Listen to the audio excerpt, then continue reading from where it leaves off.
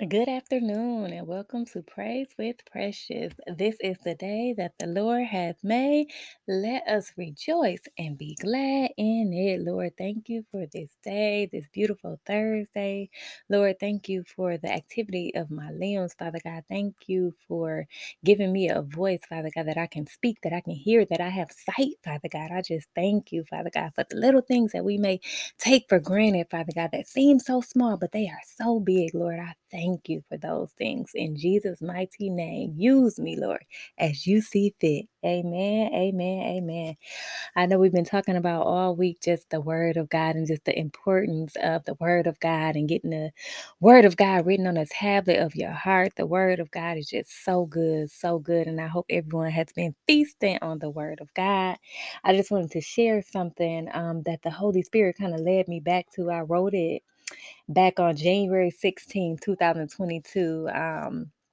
And it really goes along with just the importance of the Word of God and just how the Word of God is our food, our nourishment. It's just everything that we need, the Word of God. So I used to be a worrier, but I'm finding as my relationship with God goes deeper, I am learning how to call out His Word. I am learning to trade worry for God's Word. Calling out His Word helps me to not worry and to trust God.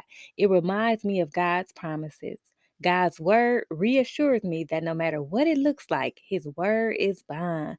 God's word comforts me and eases all of my anxieties. His word brings a peace and calmness to my soul beyond my understanding, a calm and peace that I can't even put into words. Thank you, Lord. God's word is life. God's word refreshes and restores my soul all day, every day. No matter what we are going through, there is a prescription in God's word.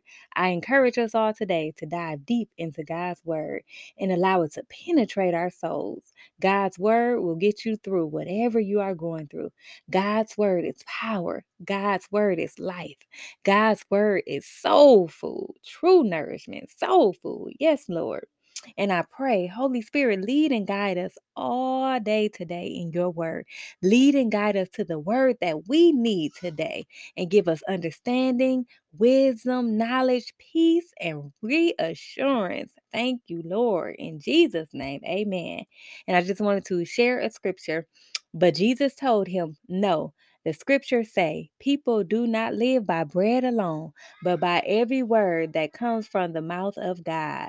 Matthew 4:4. Feast on the word of God today. Eat you some good soul food, the word of God. Peace, love, and blessings.